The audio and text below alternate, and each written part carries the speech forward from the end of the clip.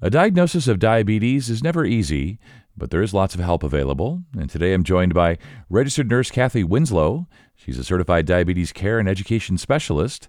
And I'm also joined by registered dietitian Susan Morris. She's also a certified diabetes care and education specialist.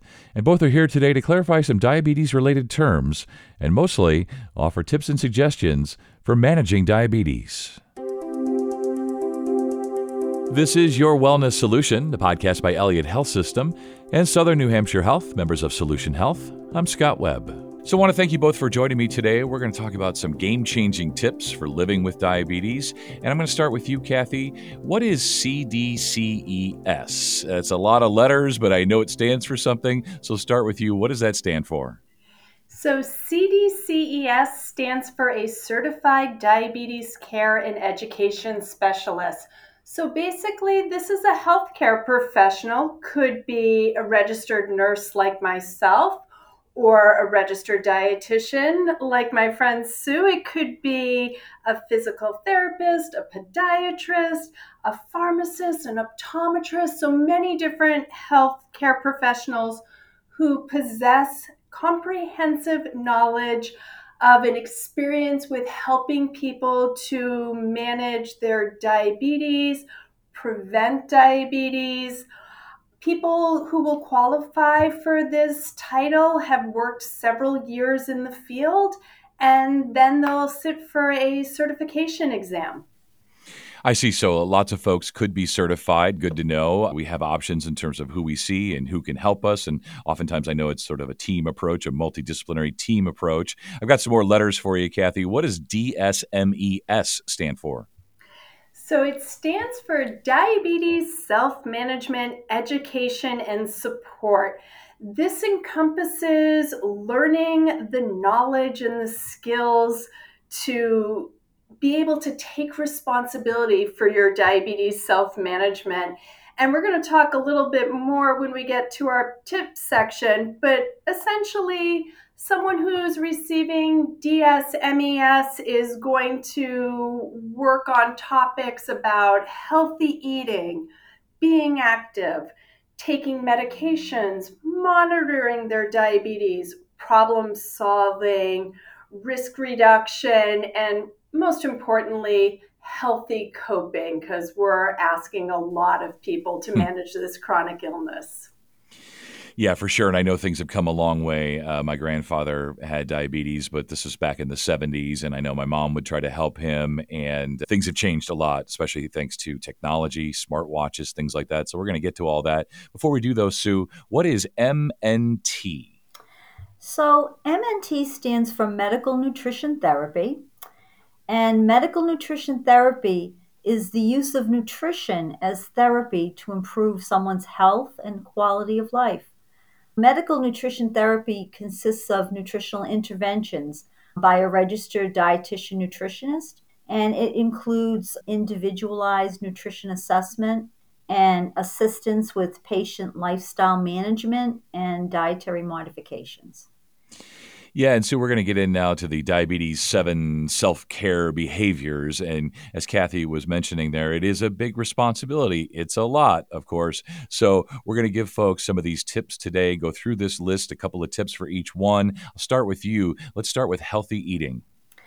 Okay, so clients usually have a lot of questions about making healthy food choices, such as how to include favorite foods and beverages, eating out questions, preparing healthy meals and snacks, and even what to do at family events. And a great way to approach this is just thinking of the healthy divided plate method. It's basically a way to eat a balanced carb controlled meal.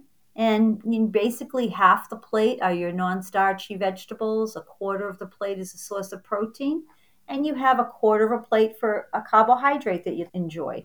Another way that I always talk to people is about having smaller portions of some of their favorite foods. That one of the tips that I always like is eating meals off of smaller plates. Do you realize if you can change your dinner plate, that standard 12-inch plate, to a lunch size plate, that 9-inch plate, that's going to reduce your portion about 22%. that can be huge to helping you on your goals with your healthy eating. Yeah, my wife does that when we're getting the dinner plates out for dinner. She'll always ask me to give her a small plate. And I'm like, okay, sure. This meal seems big enough that maybe a big plate would be needed. But she says, no, if a smaller plate, smaller portions, good for her. So I totally get that. How about being active, Sue? The general recommendations for activity is about 150 minutes per week, and that includes strength training 2 times a week. But this can be divided up into 30 minutes 5 days a week, and even into 10-minute intervals 3 times a day. I always talk to people about just trying to move more. One of my favorite things to do is to use some of these smart tracker devices. Many people have heard, the recommendation 10,000 steps a day. That's great if you can get 10,000 steps. There was a recent NIH study that showed when you compare people who are getting 8,000 steps a day to people who are only getting 4,000 steps a day, you could reduce your risk of cardiovascular disease and cancer over the next 10 years by 50%. If you could bump that physical activity up to 12,000 steps a day, you could have a 65% reduction. So I just talk to people about what can you do to sit less and move a little bit more. So sometimes even just setting a timer on my phone to remind me to get up once an hour and to walk to another room in my office or my home or go outside quickly, walk down the street and back, get more activity in. Yeah, I love that. Sit less, move more. My phone always reminds me to breathe. And I feel like, I am breathing because it's involuntary, but I get the point that it's more just about taking a moment for yourself, as you're saying here. Maybe use these devices to remind us to get up and get moving. So, Kathy, how about taking medications? Take us through that. So, medications can be a big part of managing your diabetes, but I always remind people our medications are great, but we need that foundation of healthy eating and being active. So, medications help with it. What's really important to me is people know the name of their medication, that there are actually two names to all of our medications. We have a trade name and we have a generic name. It's important to know both of them. Know why you're taking a medication, when you should be taking that medication, how to be taking that medication. That becomes incredibly important for injectables to make sure that you're using that device correctly. So periodically, I like people to show me how do they take their medications, and I ask them, why are they taking those medications? And also to remembering to take the medications. Some people really need prompting in that, especially if they're on a lot of medications. So, filling the pill box daily with the medications, or setting aside a week in pill boxes, putting a reminder on your phone to take the medication, having family or friend support involved in helping a client remember, and also placing medications where you see them. you know, Many people like a cup of coffee in the morning. So putting their morning medications beside their Keurig could help prompt them to remember. That's so funny you say that because I do have a reminder in my phone every night to take the couple of meds that I take. And I remember when I was a kid, my grandparents used to put out 2 paper towels and they just had this mound of pills on each of them, to remind each of them. So they would do it before they went to bed. And that way, when they woke up, there's my pile, there's your pile. I don't know Yeah. that folks take piles of meds anymore the way they used to. But Kathy, how about monitoring our diabetes and everything related? So there are so many things that we're monitoring and keeping track of in diabetes. And we've all had experience with different monitorings. For instance, we monitor our weight. We notice, are we higher than we were before? Are we lower than we were before? Maybe talking to our provider about where we should be. When we're talking about diabetes, we start talking a lot about glucose monitoring. When people go to see their provider, they'll often get blood work done and they'll check something called an A1C, which gives us a 3 month kind of overall average of how are you doing. We're trying to keep that A1C below 7%. We also talk a lot about the home monitoring. So, most people with diabetes will have a glucometer, that finger stick meter, to find out what is their glucose. So, the American Diabetes Association says glucose before meals should be between 80 and 130. 2 hours after eating, trying to keep it less than 180. Those are the general guidelines. Each person is going to be a little bit different, so talking to your provider is also important. One of the newer things we're seeing a lot in diabetes is we're adding more technology. We're doing a lot of continuous glucose sensors. These devices are great. They can check our glucose every 1 to 5 minutes. They can print out beautiful reports for us to look at. And when people are wearing continuous glucose sensors, I start talking about time in range, which is 70 to 180. How much of the time can you stay in that range? Higher is always better, so we're trying for at least 70%.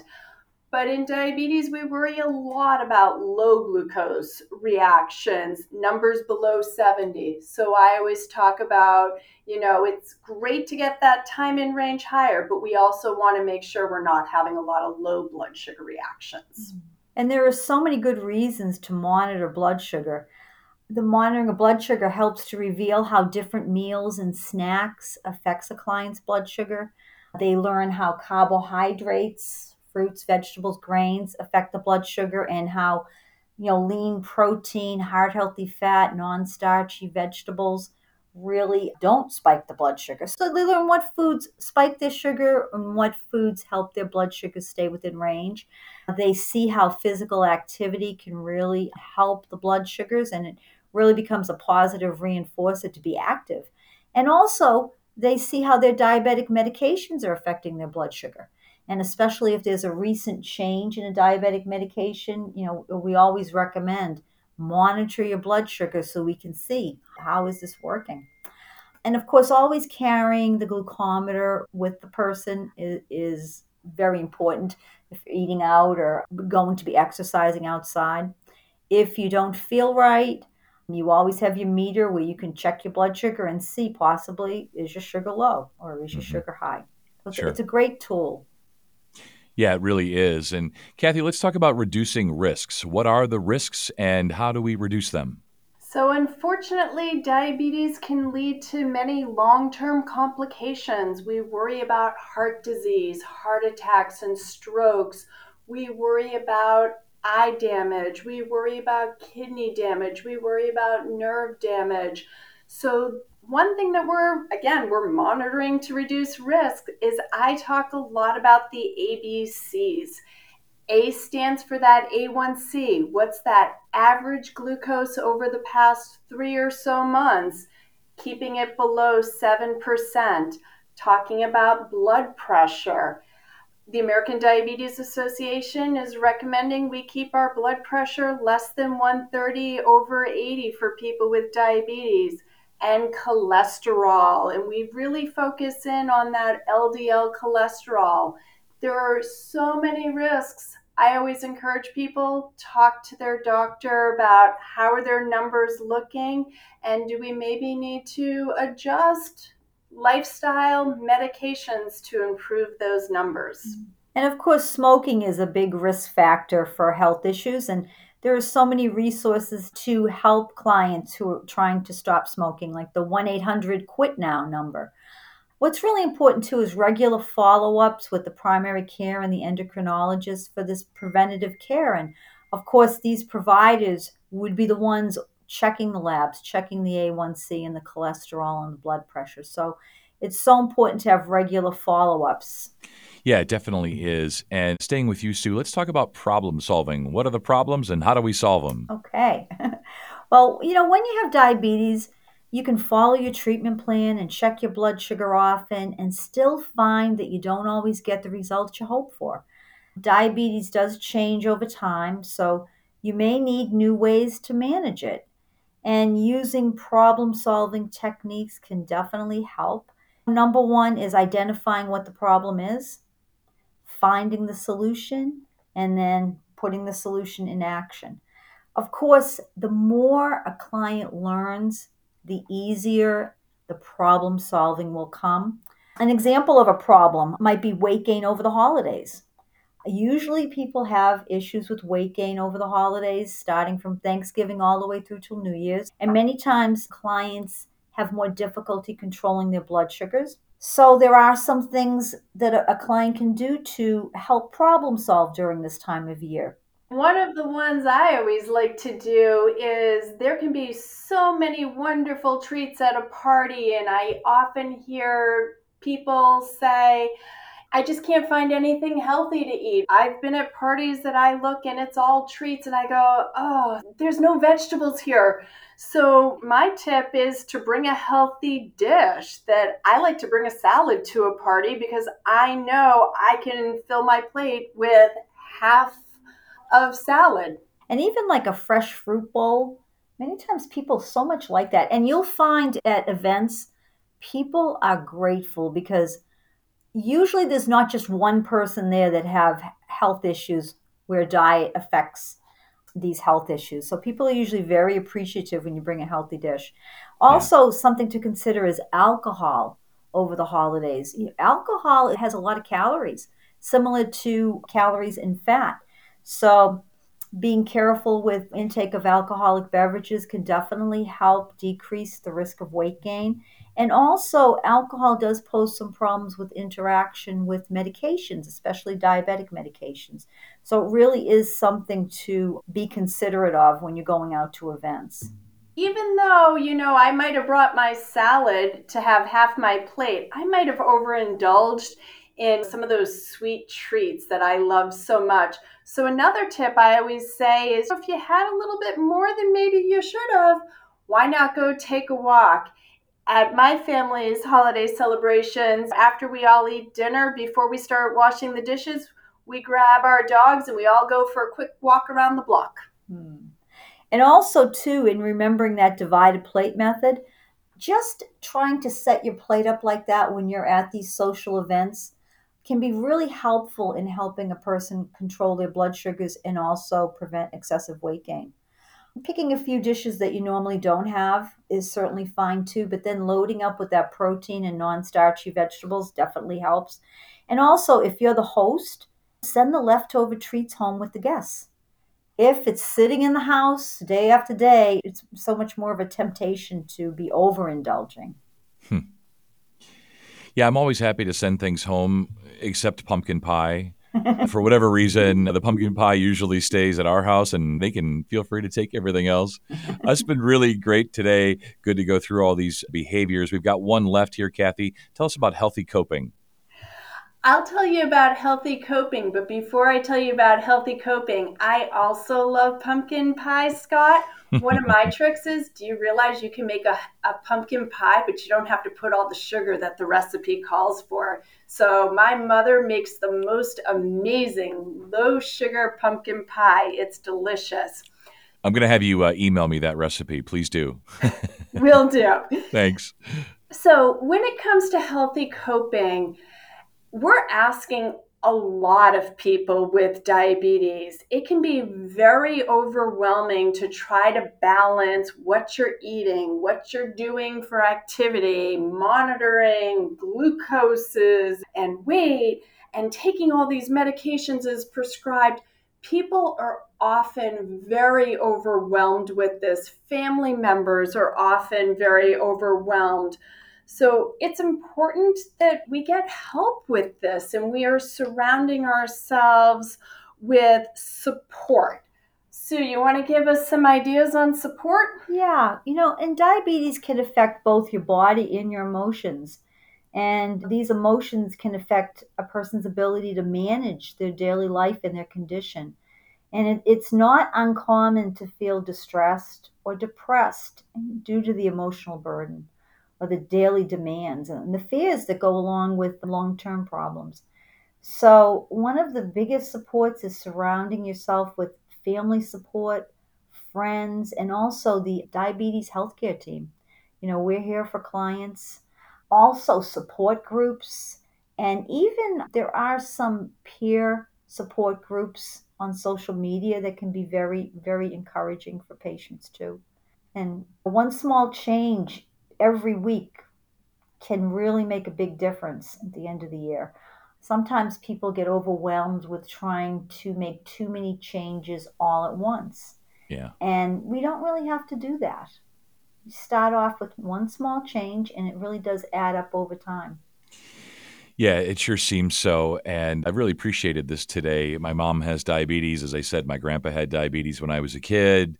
I'm 55, so, stands to reason, perhaps. So it's always great to have experts on, get your compassionate expertise, words of wisdom, tips, and so on. So thank you both, and you both stay well. Same to you. Thank you, Scott. And for more information, go to snhealth.org/our-services/diabetes-care. And if you enjoyed this podcast, please be sure to tell a friend and share on social media. This is Your Wellness Solution, the podcast by Elliott Health System and Southern New Hampshire Health, members of Solution Health. I'm Scott Webb. Stay well, and we'll talk again next time.